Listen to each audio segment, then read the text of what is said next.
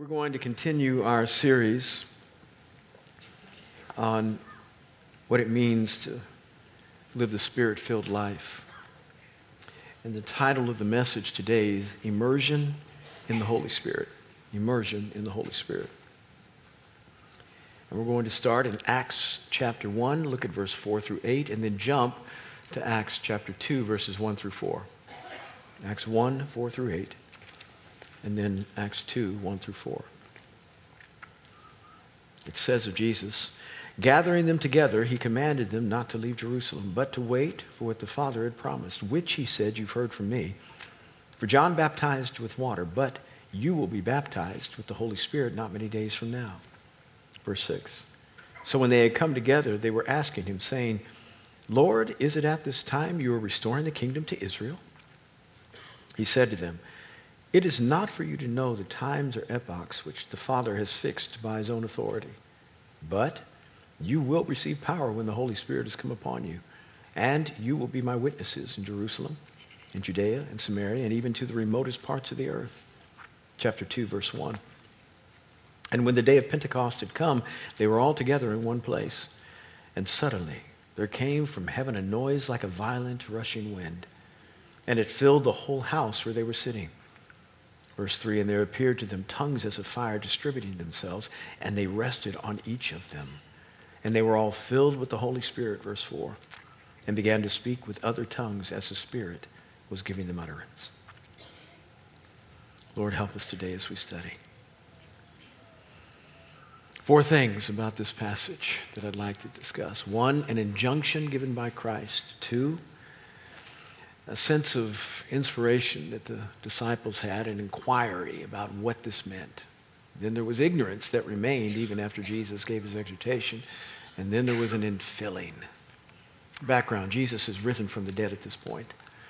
And he's already distributed the Holy Spirit to the 12 who were in the upper room on the day of his resurrection. What upper room? We're not quite sure. We think it was probably this one, but it could have been someplace else. And when he saw them for the first time, it says he breathed on them and said, receive the Holy Spirit. He also gave them a sense of mission and purpose. He said, as the Father has sent me, I also send you. That did not mean that they were supposed to go out immediately, but it was a statement of hope. Men don't feel very fulfilled unless they've got a purpose. They've got to get up in the morning and go to work. And their dreams were dashed just 36 to 72 hours earlier when they experienced the death of Christ.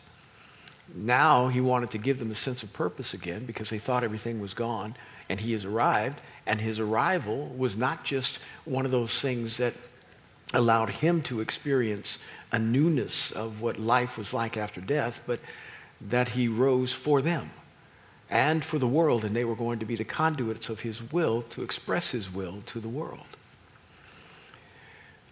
But they weren't supposed to go anyplace right now.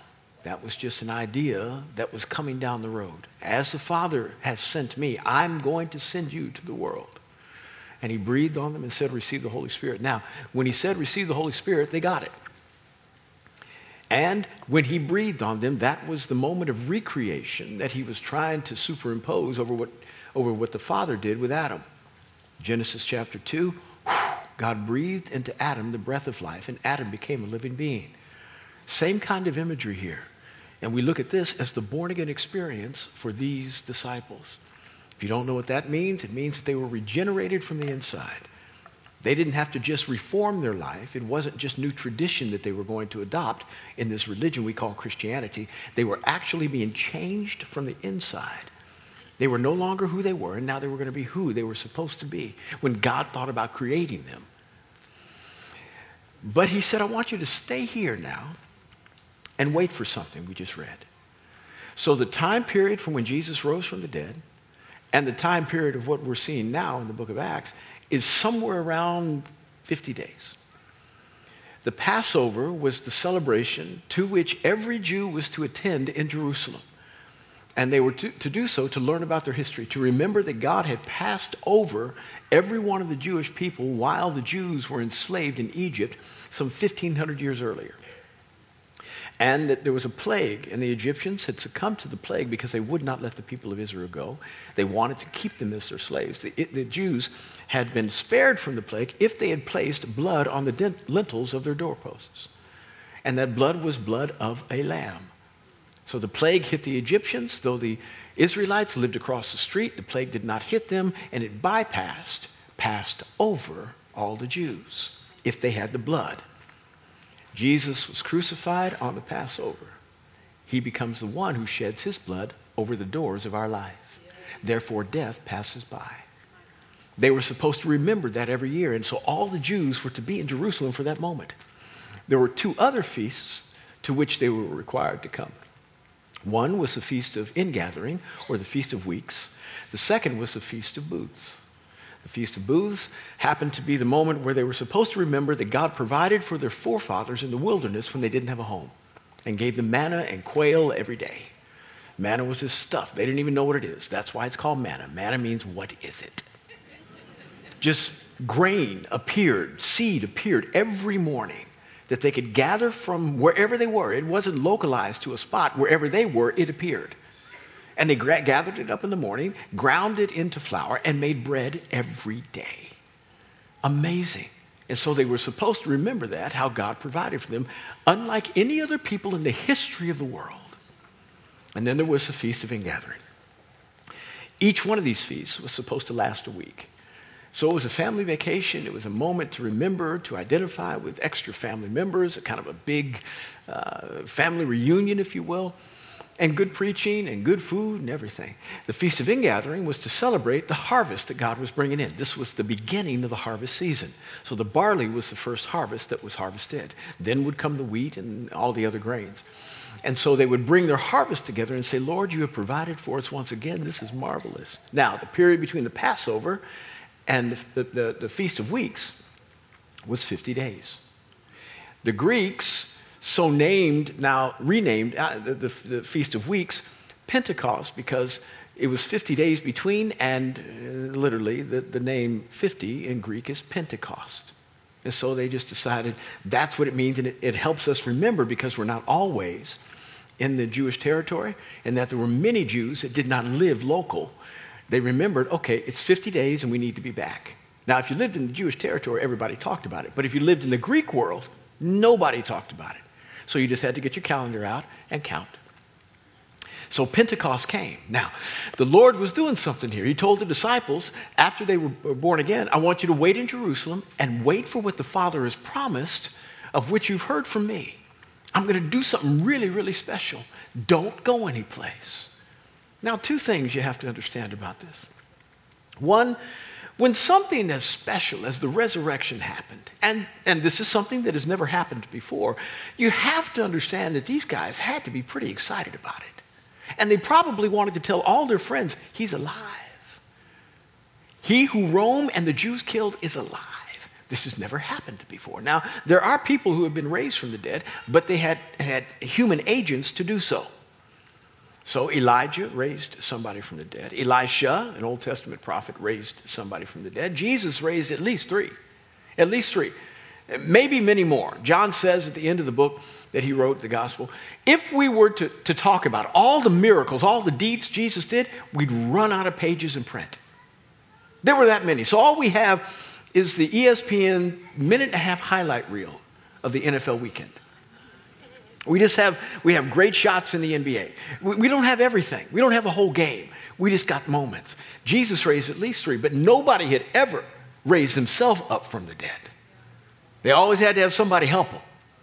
So this was amazing. And this kind of death that Jesus conquered, he'd never have to submit to again. Everybody who had been previously raised from the dead, died again.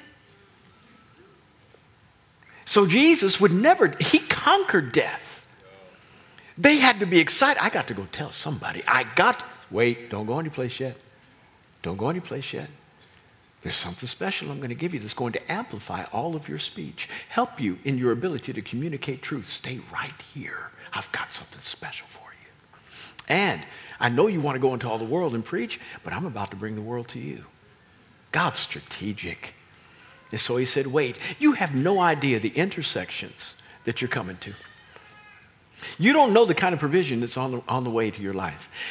What you need to do is just keep staying on this path. You want to exit early because you get discouraged. You think you've waited long enough. Lord, you haven't done it yet. I've been right with you for a week. You haven't done it yet. You haven't. I'm waiting. I'm here. And we think we've always waited long enough, whether it's a week or whether it's 10 years, we think we've waited long enough. What else do I have to do? And then because we put the time period on when we want God to do what he's supposed to do for us, when he doesn't follow our agenda, we get discouraged, disappointed, and we then just quit. Some of us exit the road a little early and we decide to go and do something else with our lives. Backslide. No longer believe God in faith. Minimally, we don't go to small groups anymore. You come to church once every 6 weeks. And those who are really messed up, only Easter and Christmas. We find ourselves sidetracked or shipwrecked because we are so disappointed that God didn't do what he's supposed to do on our timetable. He just said, wait. Wait. And the reason he says wait is because there is so much he wants to do in your life other than just bring you to the point of fulfillment. If it's all about you just getting what you want, then you may not do what you want. You may not do what he wants you to do with it when you get it. Because you won't be the kind of person who's able to steward the blessing best. And what he wants is for you to be the kind of person that he can pour out unlimited resources upon because he realizes he can trust you. But you're not quite sure. I'm not quite sure if I'm done yet. I'm not quite sure if you can stick a fork in me because I haven't gotten what I need in order to accomplish my vision. Now, the longer I stay on this road, I intersect with more provision than I had last week, but I don't have everything that I need yet. And I've learned through the process of stair-stepping my life and sometimes leapfrogging in my life through character that when I become different faster, I wind up getting things easier. The interesting thing is when I get what I thought I needed way back when and I wanted it real bad, when I get it, I usually don't want it anymore. That's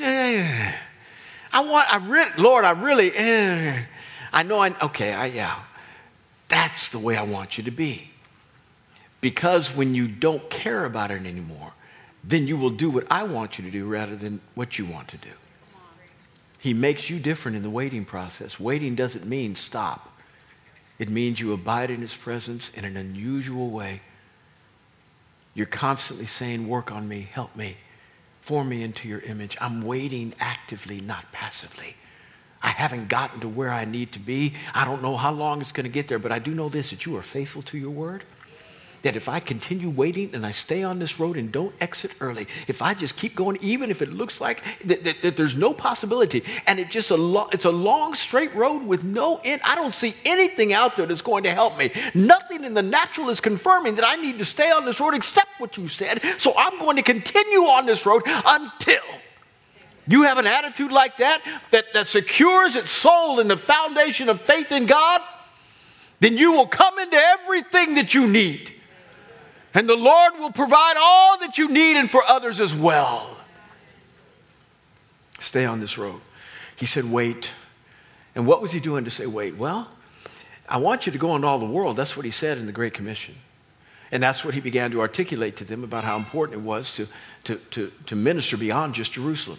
When you get the power of the Holy Spirit, you're going to minister in Jerusalem, Judea, Samaria, and to the remotest parts of the earth. I'm going to send you every place, but first, I'm going to send the world to you. Jews, it says on the day of Pentecost, were there from every nation under heaven in chapter 2. So rather than them having to get out of Dodge in a hurry and go preach this gospel, God said, let me send the world to you. And it's a strategic moment. They were about to intersect with all of the nations in one day. All the nations that were relevant to that area in one day. Now, this moment, they didn't understand about ministry. The disciples were not looking to be pastors. There wasn't any such thing yet.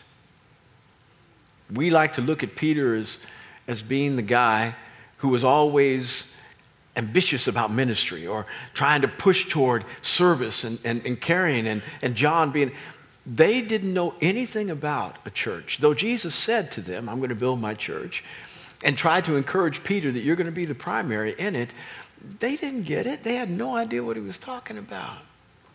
As evidenced by the fact that when Jesus says, I'm about to give you something, the Holy Spirit's going to come on you, and he's going to come in power, and he's going to make you my witness to the earth. They inquire about government. They don't inquire about ministry. Lord, is it at this time you're going to restore the kingdom to Israel? Meaning, are you going to do that messianic thing that we all thought you were going to do when you were alive? I mean, the other version of alive, before you died, that version. But now that you conquered death, like this kingdom is going to be unstoppable.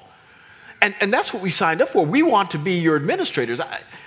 James and John, sons of thunder, who wanted to rain down fire upon a community because they wouldn't let Jesus come and eat. Can we be the ministers of defense, please? Secretary of the Interior. Everybody had an opportunity. They thought this was a moment. And now that you have like conquered death, what can conquer you? And we're with you. Now, as the Messiah, this was a prophetic thing, meaning God had talked about this long before Jesus appeared on the planet. And everybody was looking for this Messiah. The Messiah meant the one who was going to sit upon the throne of David, the King David, the first real good king of Israel, sit upon the throne of David and never leave it, and establish a kingdom who would have unparalleled peace and prosperity. Its borders would always expand, and there would be no end to its reign. And so they realized that the Messiah was the one who was supposed to do this, and they were looking for the Messiah in this generation. Why? Because you remember the nativity thing? You know, the baby Mary and Joseph and virgin birth. The wise men come from the east. And they come from the east because they've seen a star. And they say, when they come to Jerusalem because the star disappeared when they got in the Israelite territory. And why did they come to Jerusalem? Because they think if it's a king, it's got to be born in the capital. This child's got to be born in the capital. So they wind up in Jerusalem. And they say, we've come to worship the King of the Jews. Nobody in Jerusalem knows that there is such a thing, except Herod, who is a usurper of the throne. Herod happens to be the sitting monarch. And they say, King of the, what are you talking about? They say, well, we saw his star when we were at the east. God announced this baby with a star. It's the only one in all of history. You don't know? How do we know and you don't know? They begin to search their passages in Scripture. They say, oh, yeah, this one's supposed to be born in Jerusalem. So it took about 30 years for any person who was called to do something to come into their place of maturity whereby they could do it. And they waited around about 30 years, and all of a sudden John the Baptist appears on the scene. And what do they say about John that they've never said about anybody in any other generation? Are you the one? Why? Because it's been about 30 years. He said, no, I'm not the one, but one's coming after me who's mightier, whose thongs, sandals, I am not even able to untie. You think I'm great. He is so much greater that I am not worthy of being the lowest slave in his house. That's how great he is. And you think I'm all that in a bag of chips. He's amazing. And when I come baptizing in water. When he comes, with the Holy Ghost and fire. He's going to baptize you in the Holy Spirit and fire. He is unbelievable. And so he begins to proclaim him. And then all of a sudden, Jesus shows up and he says, that's him. That's the Lamb of God. He's the one who's going to save us all. And so everybody says, Messiah, you're going to sit on David's throne. Now, why is it David's throne? Because God said to David, who had a desire to build his house, meaning God's house. Why? Because David had a house, but the presence of God was in a tent. Literally a tent no bigger than 40 by 20 feet, not yards, feet. Little tent. And David was living in a palace, and David said, you know, this seems backwards here. Let me build you a house. And so David begins to make preparation. His prophet Nathan says, go for it. Do all this in your heart. Nathan leaves. Then he seeks God. Not good for a prophet to speak on behalf of God without seeking God first. Leaves. Then he speaks with God. God says, go back and tell David he's not supposed to build my house. Nathan comes in, eating a little bit of spiritual crow. I'm sorry, I blew it. You're not supposed to build this house. But because you desired to, I'm going to build you a house. And he's not talking about a brick structure, stone structure. He said, I'm going to build you a house, and there will never cease to be a man who's on the throne that comes from your line. So everybody was expecting it. That's why they called Jesus the Son of David. Long way around to the front door. You are the one who's supposed to sit on this throne. Is it at this time you're going to restore the kingdom to Israel? Is now it? Is now when I get a job? I can go back and justify my last 3.5 years to mama. She's been wondering why you follow that man who died. That just don't make no sense to me. Come on back home and get back to fishing. Boy, you just gone crazy. You're going crazy. Can you please help me? Can I go back to mama and say you're real? In fact, why in the world are you just revealing yourself to us? You rose from the dead. Can we have a CNN moment? Can we have an interview? You need to go viral. You will go viral, I promise. They were all looking for what they could get out of Christ's resurrection. Are you going to restore the kingdom to us? Are you going to fulfill my dreams? Are you going to punch my plan for what life should look like? Are you going to co-sign for me? With me? And Jesus says this, I'm going to leave that answer blank. It's not for you to know the times or the seasons that God has fixed by his own authority. But I can tell you one thing, you're going to get some power. I know you come to church looking for something. Lord, fix my marriage. Lord, is this a day when you're going to restore sanity to my 16-year-old? Lord, is this a day when you're going to help me get friends?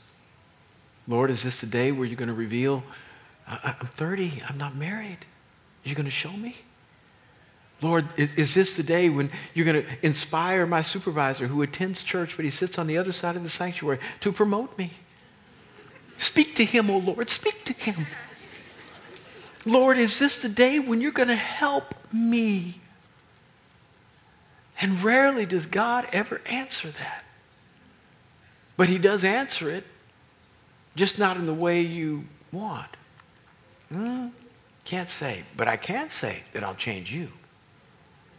You want to be changed this day? I'm about to make you the most fabulous emissary of my kingdom ever. I'm about to transform you and do something for you beyond that which you asked. You are so focused on this little thing, I'm focused on the big thing. And if I give you the big thing, it's amazing how all the other little things will fall in line. I'm going to make you better the entire time.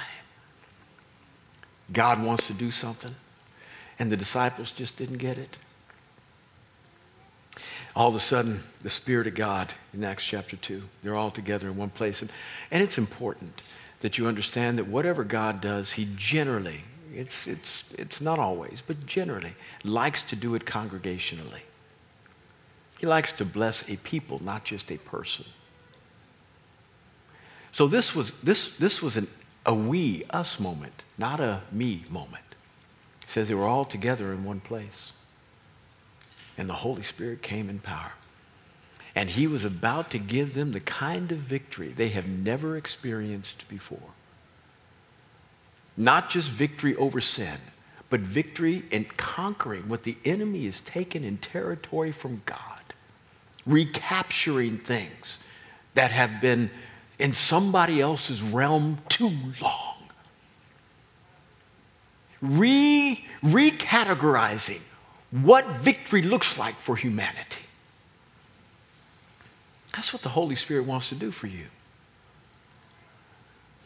Let me tell you how messed up we are, just to give you some perspective, not to depress you, but just a little perspective. We are really happy.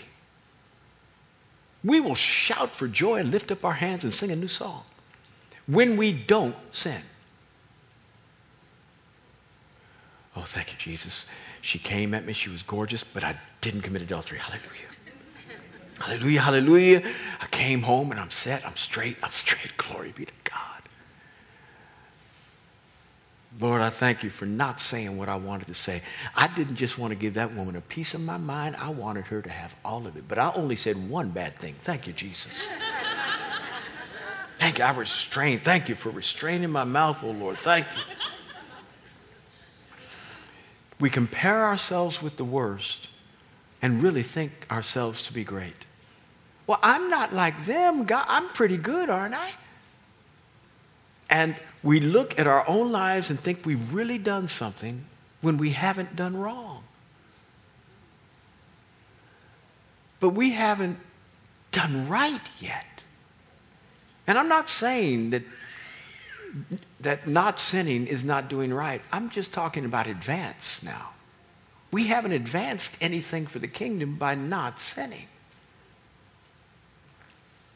I went to London last fall. The Redskins played, and I'm chaplain. And we played the Cincinnati Bengals. And we had to play 5 quarters. Now, a game is only 4. So that tells you what happened. That there was a tie. And we generally, there's some other rules, but first team that scores a touchdown wins. We had to play all 5 quarters. And after the 5th quarter's done, you're done. So you tied. We tied. Came into the locker room, fellas were throwing helmets. Saying words that are not only improper to say here, any place. Horrible things. Mad, just hot. We did not practice all of August to tie. We didn't sweat to tie. We didn't come across the pond to tie. They were mad. You'd have thought they'd lost the Super Bowl. When you just don't do wrong, but you haven't done anything really right, you tie. Why are we so happy about a tie? The only people who are happy about ties are those who lose all the time. And we get defeated by the enemy regularly. We have more defeats than we have victories. If you put it in NFL terms, they play 16 games. Most Christians are 1 in 15. Very rarely, if at all, do they win. Have they done anything to advance the cause of Christ in the earth? And most of the time, it's really 15 and 1. They didn't smoke crack. Hallelujah. I resisted the temptation to do wrong. And they think they've done something that's really great when all they've done is tie. Now listen, I'm really grateful you didn't do wrong. Yay! That's better than doing bad. But let's move on from just not being defeated and be people that are concentrating on what it looks like to take the kingdom of God and advance it. Do you know there are people that are dying out there? There are folk that need to know truth. They don't know how to relate to one another as husband and wife. They don't know how to treat their children. They don't know how to raise them. They don't know what to do. I didn't know what to do. And I read my Bible every day. Had 7 people. Wonderful human beings. But I wasn't the kind of father they needed. They needed a better dad.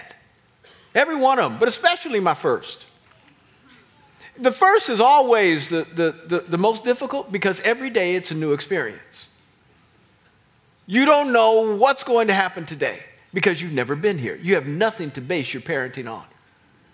At least, now every child you got to parent different, but at least you have a landscape that's painted.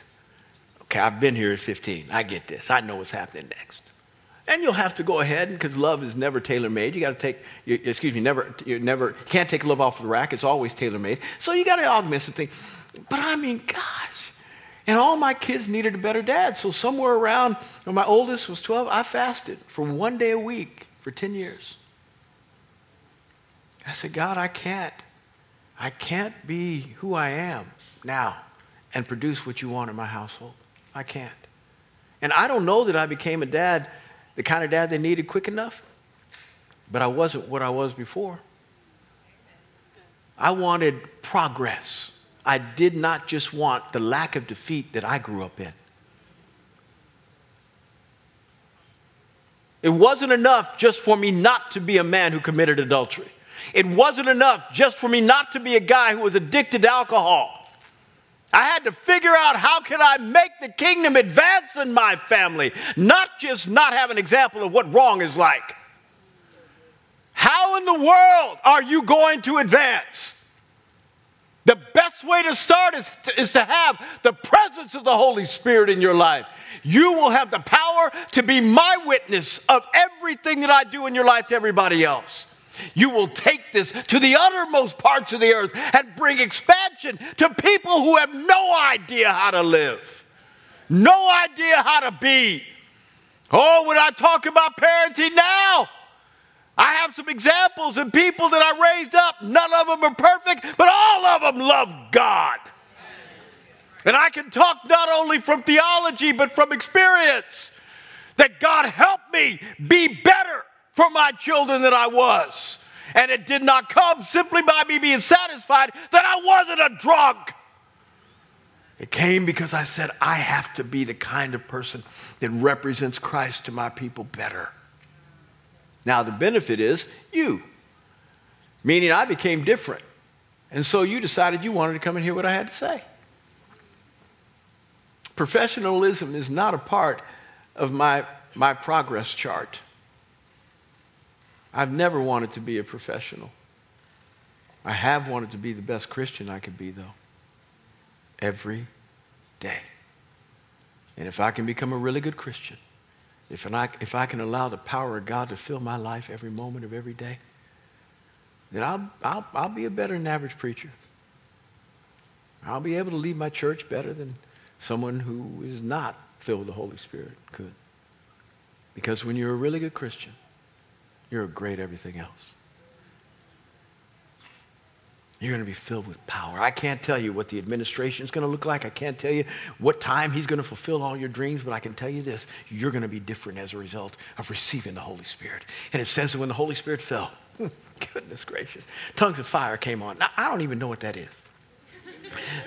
What is that? I don't know what that looks like, but everybody else did because they saw it on all their heads. And it says the whole room was filled with wind. Whenever the Holy Spirit shows up, there seems to be this whoosh. But this was not just that. This wasn't this gentle come into the world of spirituality. I love you. This was violent wind.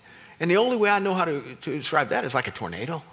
I grew up in Kansas. That's what we did in spring, is run from tornadoes into our basement and every place else. Violent. Holy Spirit was coming in power, and he wanted them to understand what it sounded like. And it says that they were all filled with the Holy Ghost and began to speak in other tongues as the Spirit was giving them utterance.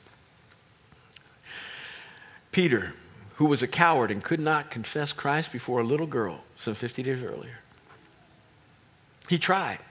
I mean, It's a really tough day when Jesus tells you, yeah, before the cock crows, you're going to deny me 3 times. And you sit there and say, not me. Not me. No. I'm your boy. I was one of the first you chose. No.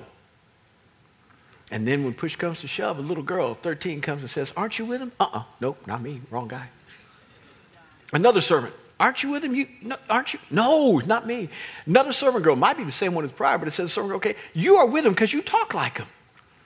And then he cursed to prove like he didn't. Meaning the kind of speech you use is really holy. Or either the dialect that you have comes from Galilee, one of the two. But he cursed to prove, I can't be a religious man. Cock-a-doodle-doo. Says he went out and wept bitterly.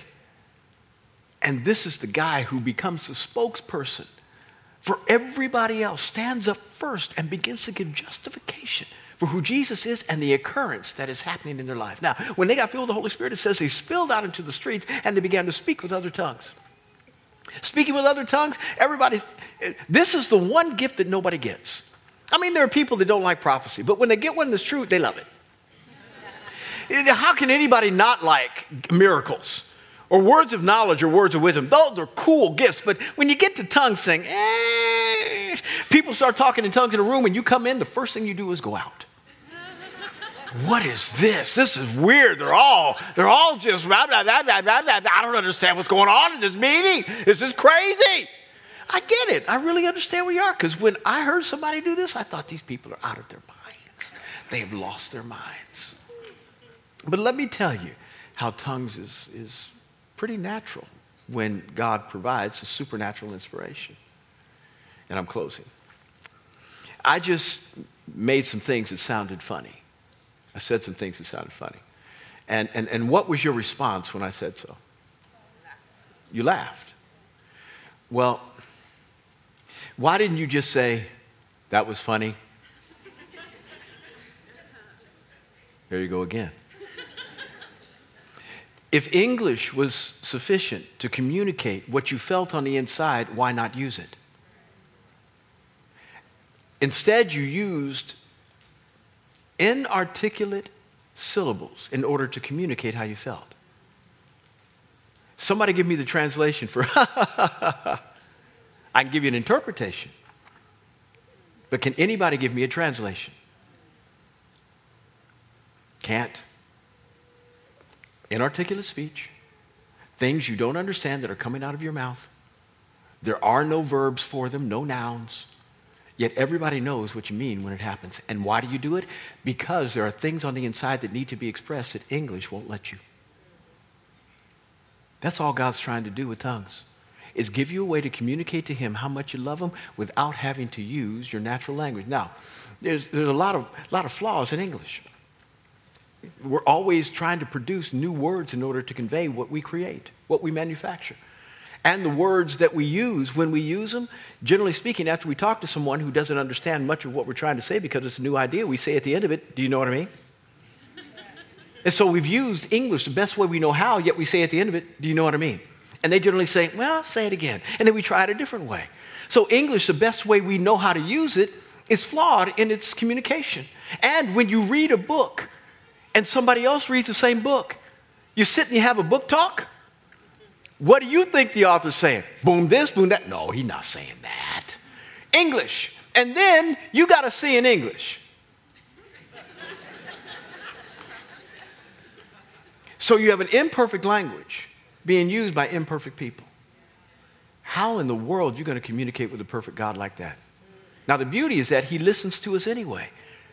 But he's doing his best to try to give you language that doesn't demand that you use grammar or all the rules or have a huge vocabulary. He just says, I want you to communicate from your heart. What about crying? Why don't we just say, I feel sad? Because there are things that we need to communicate from our heart that English won't let us do. That's all tongues is God giving us a spiritual language so we can talk about him in ways that our language is insufficient to do. That's just one of the gifts that he dispensed upon people. There are many others, but he says the most important thing that we need to get from this moment of being baptized in the Holy Spirit is power. The power to be his witness. The ability to go into your office without being weird and let people know that Jesus is working through your life because of your integrity, because of how you sacrifice for the organization, how you show up early and sometimes stay late, how you will serve everybody else, even those who are competing with you for the next promotion. You will serve them because you have a different matrix through which you run reality. And you're willing to give up your life for the benefit of somebody else. And all of a sudden, now this thing that is prompting you, nobody else is using in the office. And they look at you and they say, you know, you're one of the best employees we've ever had. What makes you you? Then you preach. Power of the Holy Spirit to live right. The world is looking for what right looks like. It's hard to find. Help them not to have to look much further than you. The power to be the witness of who Jesus is. Live in such a way that power envelops your life so that when people see you, hear you, experience you, they experience so much more. The presence of Almighty God. And ultimately say, how can I be like you? That's what the baptism of the Holy Spirit is. And that lets you be a winner. Now, are you going to win all the time? No. But go 13-3. The NFL plays 16 games. 13-3 is good. Okay, some of you are looking to say, oh, okay, 10-6. Go 10-6. Go 10-6. You still are eligible usually for the playoffs. Do that. And let's see the kingdom advance as a people. If you want to receive the baptism of the Holy Spirit, we will help you get that after the service today. Just come on down front after the service and somebody will be able to pray for you. Father, thank you for your goodness and grace. We honor you for the privilege of being able to be called your kids. Have your way with us.